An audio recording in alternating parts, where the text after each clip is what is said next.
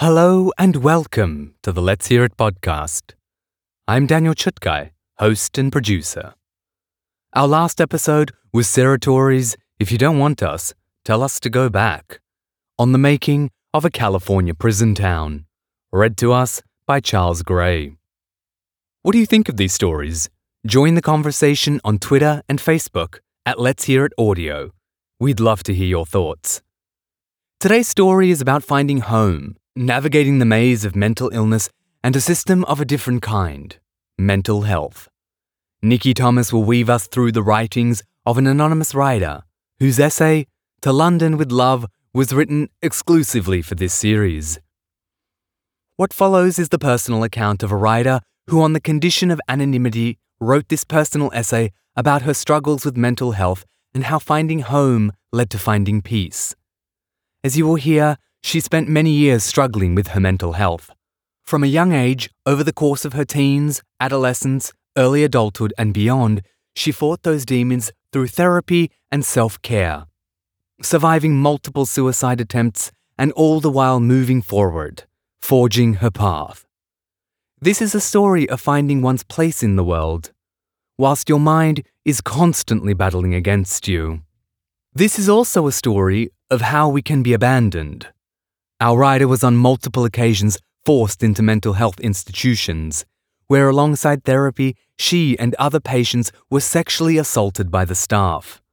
At a young age, a psychiatrist prescribed a high dose of a powerful antidepressant that subsequently caused irreparable liver damage.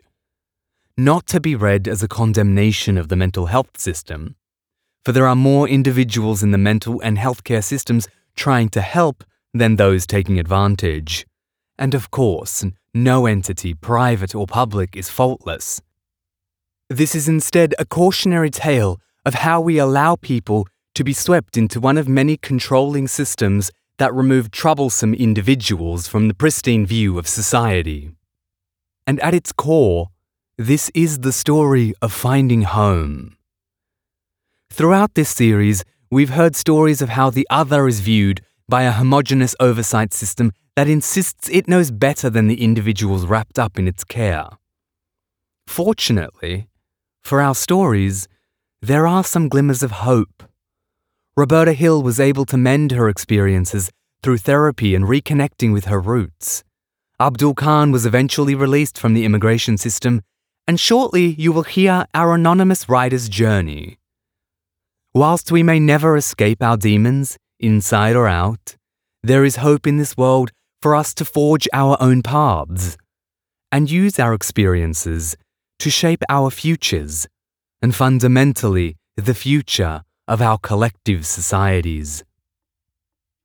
Our narrator today is Nikki Thomas, Australian actor and voice artist. Based in New York City, Nikki brings our writer's story to life with the right amount of grit, humanity, and heart. With thanks to our author, Nikki Thomas, the Let's Hear It team, and of course to you, our listeners. Please note that this essay discusses self-harm, suicide, and sexual assault. If you are struggling with mental health, please contact Lifeline or local or national mental health services in your area. Hi, this is Nikki Thomas, taking you into the mind of an anonymous writer and her journey to finding home and happiness. To London with love. For as long as I can remember, I never felt at peace. For more than 30 years, I have battled and suffered some form of mental illness. The exact diagnosis, a vague blur, mixed with the litany of drugs I've been prescribed or had forced into me. Over the years, I tried many things to heal myself, to save myself from myself. But somehow, it always came back to me. Eventually, I chose to accept it as a part of my life, to try to live as best as I can, knowing that at any time the thoughts may creep back in, the whispers turn to shouts again, and the craving for pain to make me feel all come rushing back. The number of years I cannot bear to count anymore. My life now just a litany of days that blend seamlessly from one to the next, each day where I do not contemplate suicide or the cut of a blade, another day of victory, albeit Another day lost to some ripples of fear. I dare not tell you how many times, or how, I tried to kill myself. Always. Sometimes, I think luckily. Sometimes, with anger. Saved by someone or something. Am I better now? In one respect, yes. I have found a place that makes me happy, and where the demons in my mind aren't waiting around every corner. I'm also worse. I suffer bouts of pain when my liver decides to rebel. Rebel because of the over-prescription of a powerful antidepressant given to me when I was still a teen, a dose that most adults wouldn't get by an incompetent psychiatrist who knew what was best for me. And so now, I suffer. And perhaps one day that will be my undoing. The very treatment that was supposed to keep me alive. Perhaps on paper, their records, it worked. No one will bother to draw the line between two events, should, let us hope it won't, my own body betray me. I am also haunted, frequently by memories of abuse at the hands of hospital staff in a state-run institution who took their role as carers and mistook their wards for sex toys. Haunted by my own memories and those of the people I shared those walls with. We, collectively, locked in by the system that determined it knew what was better for us, better than our own care team, our own families, our own bodies. No, you betrayed yourself, so now we own you. That's how it felt. No, how it was.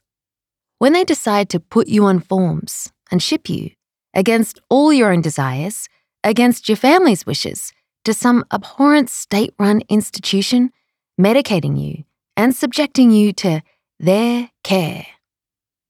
I found moments of joy in those years. Time with my dogs, my friends, sitting on the beach, enjoying the sound of the waves, the sunshine warming my freshly scarred skin, until I pulled my long-sleeve t-shirt down to hide them from a passing jogger or curious dog. A wan smile washes over my face to hide the pain, the fear, to keep them at a distance, from worrying, from suspecting anything that may send me back to one of those places. It's impossible to make a cohesive narrative of all these events, or even elucidate you with more, because to remember is as painful as the events themselves.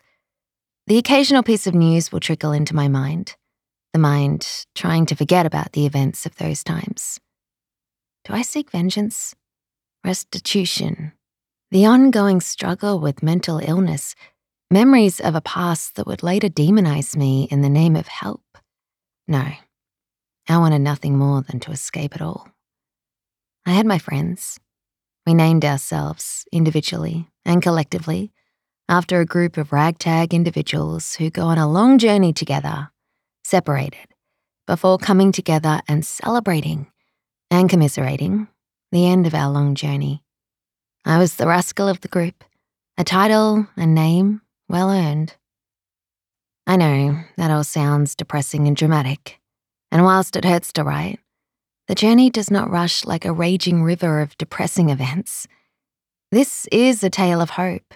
It is my journey, a journey that takes me through my darkest moments and brings me to a happiness that I never thought I would find, never thought I deserved. Throughout this journey, there is a constant. I loved theatre, reading, movies, and adventure.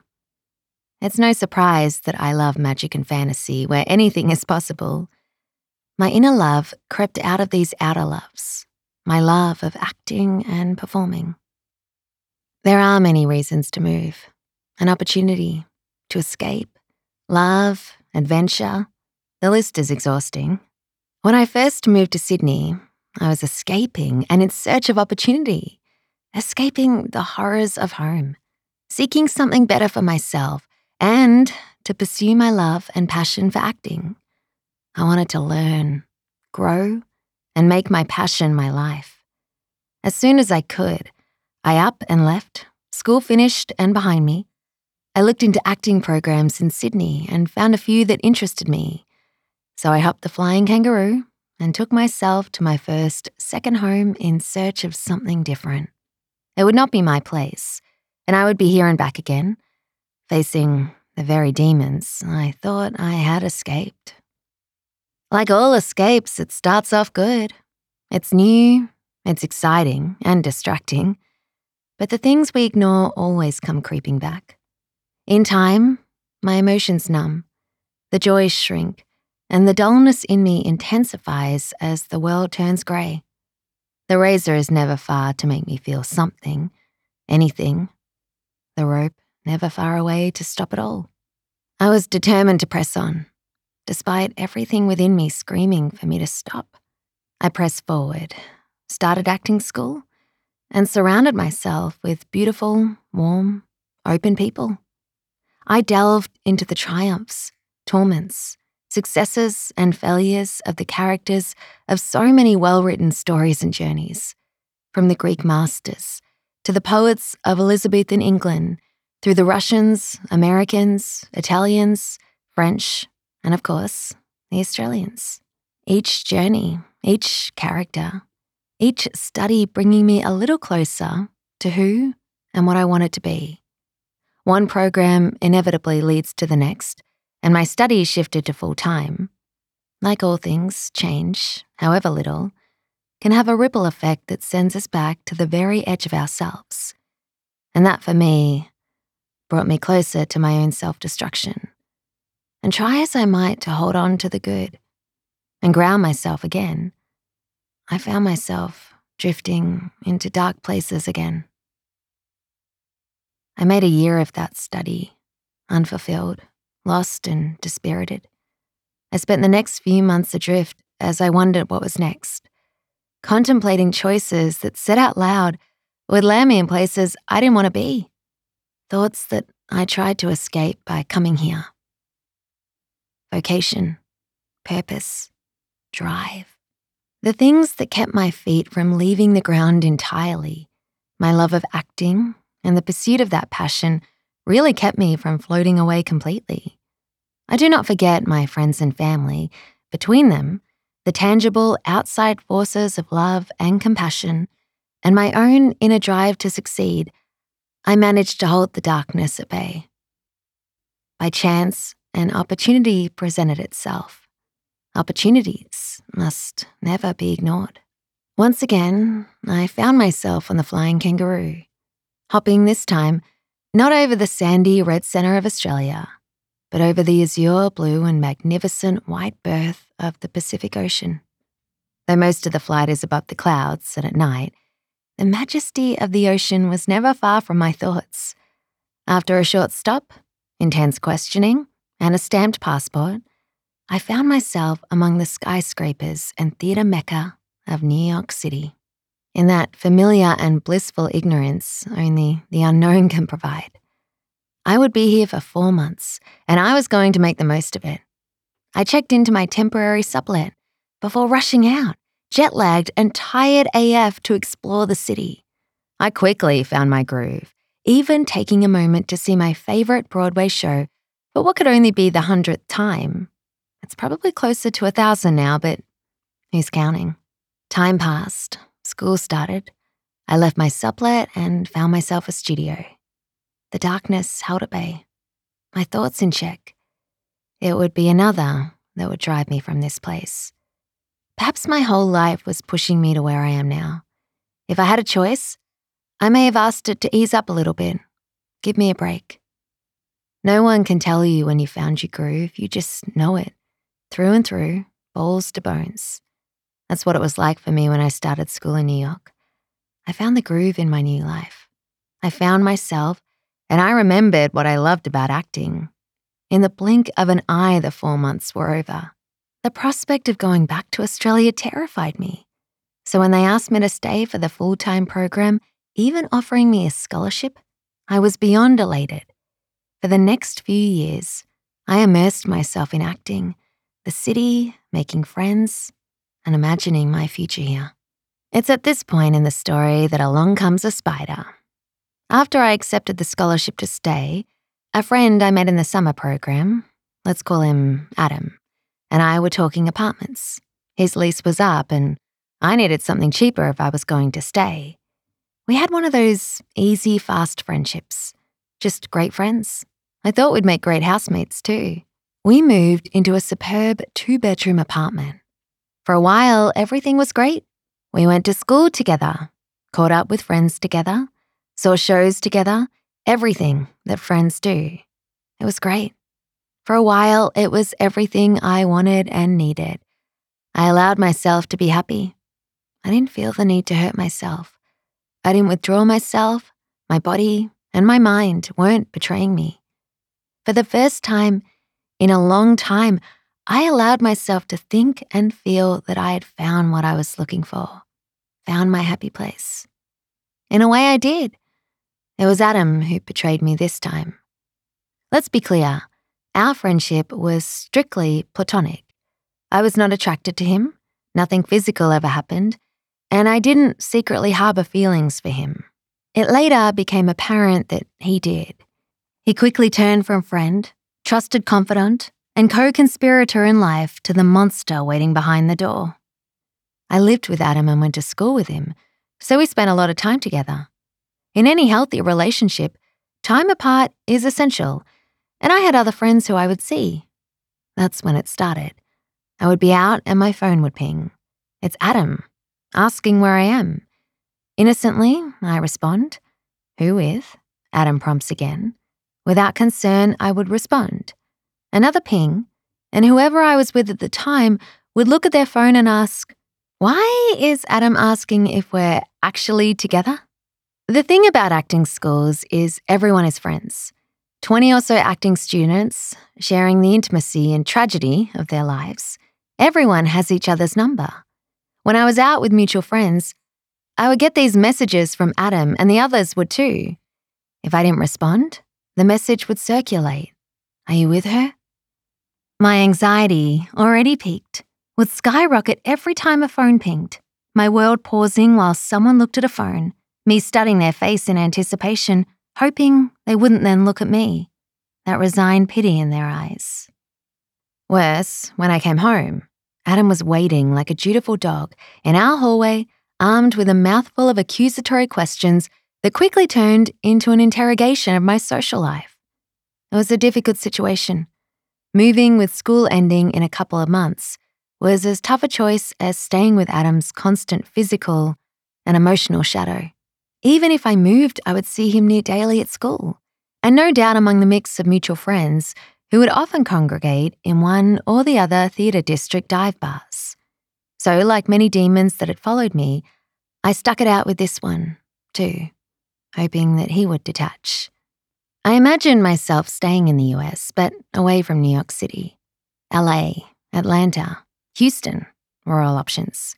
Vancouver is friendly to Australians, and a short flight to one of the other US acting meccas. I didn't want to give up on the US. I had options. Everyone tainted with Adam's shadow. A friend from Australia visited, and we caught up in some semi-famous diner off one of the avenues. We ate waffles with fried chicken and maple syrup and talked about our lives. Though we stayed connected, her energy was welcome, and we had lots to catch up on. We spoke for hours. It was here the seed of returning to Australia was again planted. As we talked, I was reminded of the beautiful weather, the beaches I missed, my favourite cafes, and mutual friends I missed dearly. I weighed it all against staying here, the difficulties in obtaining a visa, the fear of Adam following me, and the seed grew into a bud and soon blossomed into a tree. It was decided. I told Adam, said my farewells to friends made, and back on the Flying Kangaroo, hopping back over the Pacific. Flying over Sydney was exhilarating. The glistening harbour, the stoic bridge, the white shining sails of the Opera House. Spat out of the airport and left to my own devices, I made my way to my new apartment, the apartment I now shared with a friend of his, with whom I hatched my return plan over waffles in that semi-famous diner. Sydney was great. Back to the beach, eating at old familiar places, catching up with friends for long overdue hugs, and waxing lyrical about time spent apart. This feeling lasted about 9 days. 9 days apiece before that old familiar darkness came rushing back, followed by 2 years of misery, pain, anxiety, depression, and an overwhelming desire to just be done, culminating in yet another involuntary hospital visit, and finally a choice that would change my life forever, and finally for the better. 2 years back in Sydney, the dull monochrome of my feelings reaching an unbearable peak, a resolute calm washed over me. It was time for me to shuffle off this mortal coil. I looked around at nearby hotels, inspecting the rooms for the right fixtures, and checked in for a night. A staycation, I said. The door closes. For a blissful few moments, all is black. Are you okay, miss? Hello? Hello? I'm in a hallway. How did I end up here? My vision is blurred, but slowly I see a figure, hotel staff desperately dialing 000 as I lay on the floor, gasping for breath.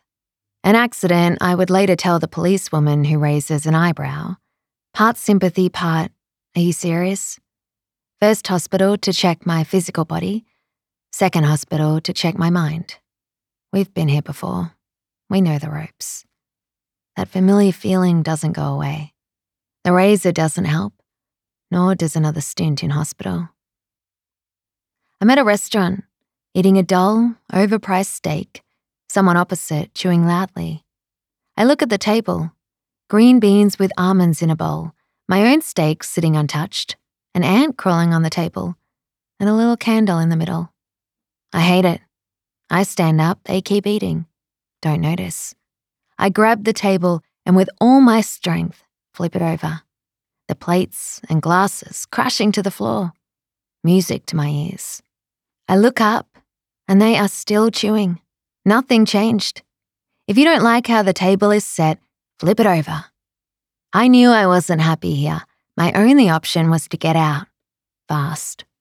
A quick search took me to London. I'd not thought much of London before. The visa was easy to get. It's far, and it's a mecca for theatre. I hopped that flying kangaroo yet again. 20 plus hours later, I'm spat out of yet another airport before floating to an Airbnb, spending the first night in the city that would later prompt this love letter in a haze of jet lag, excitement, and anxiety. Day 1, wake up, find coffee, and explore London. It's buzzing all around me, the energy of a new city, a living city. I hop a double-decker red bus, run up the stairs, and find the front seat empty, what will soon become my window to the world. I cross Tower Bridge, stopping in the middle to look down at the rushing Thames. I have been here for scant 24 hours, every cell in my body thrumming with excitement and hope. I knew at that moment this was it. I found my place. The table was set and I was eating. The days that follow spill into months and years sitting on a red bus window seat looking at my world. Last stop. Hopping yet another bus to nowhere and another, exploring every possible corner of London. I walk snaking paths along the Thames, past the looming Tate Museum and Shakespeare's Globe Theatre. I meander among the theatres of the West End, pop into a cafe for a coffee and people watch. This city, this magnificent old city, my home. By now, you're probably thinking that this tale of hope and woe cannot be filled with any more woe. Well, let me tell you about yet another gigantic spanner that found its way into my life. Brexit, the now infamous portmanteau for the UK versus EU referendum. Brexit affected me as it did many temporary migrants. The shake-up of visas. Suddenly, I had 1 month to pack up and leave. How could I leave? This wasn't the choice I wanted. It wasn't a choice I could accept. I found my place. What the fuck was I going to do now? Go back to Australia? I couldn't imagine what would happen if I found my way back there. Right then, I had no choice but to leave. I put my life into storage, a faint lingering hope I'd be back for them, and put them in a permanent home. I packed my little backpack with the essentials a summer in Europe would demand, a couple of t-shirts, shorts, some underwear, and toiletries. With a heavy heart, I left London to explore the continent, knowing with every passing day I would be back. I spent time on trains, phone in hand, researching every possible visa option, wondering why my mum didn't get her UK passport when she could, wishing I could change the past.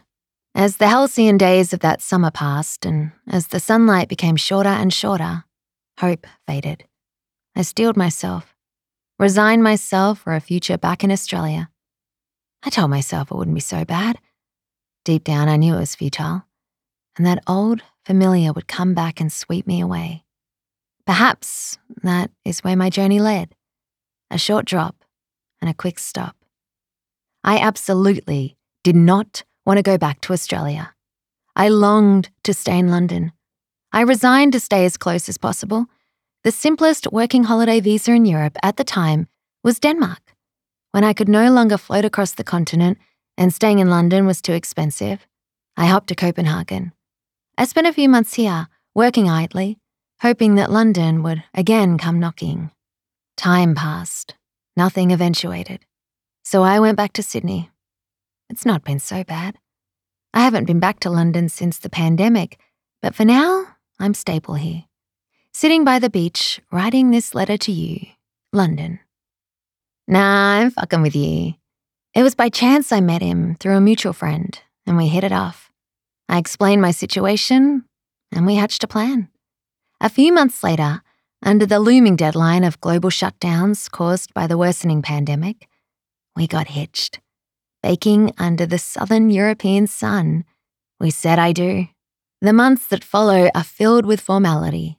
I go back to London with my now husband, then back to Australia to finalise the visa. Once again, I hop the flying kangaroo, making my way south, the lights of the world dimming as I pass, just making it home, luckily avoiding being locked in or out. Over the months of separation, though, our relationship sours. He leaves London and reconnects with an old flame. We stay married so I can go back to London. The next few months are filled with anxious waiting for closed government departments, snap country lockdowns, and rolling doom and gloom news as the pandemic rages globally. Documents gathered, documents signed, documents sent. Waiting, waiting, waiting. The doorbell buzzes. A courier. I tear open the envelope and furiously flip the pages of my passport, my heart racing in anticipation.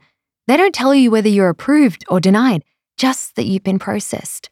Flip, flip, flip. Boom. Visa.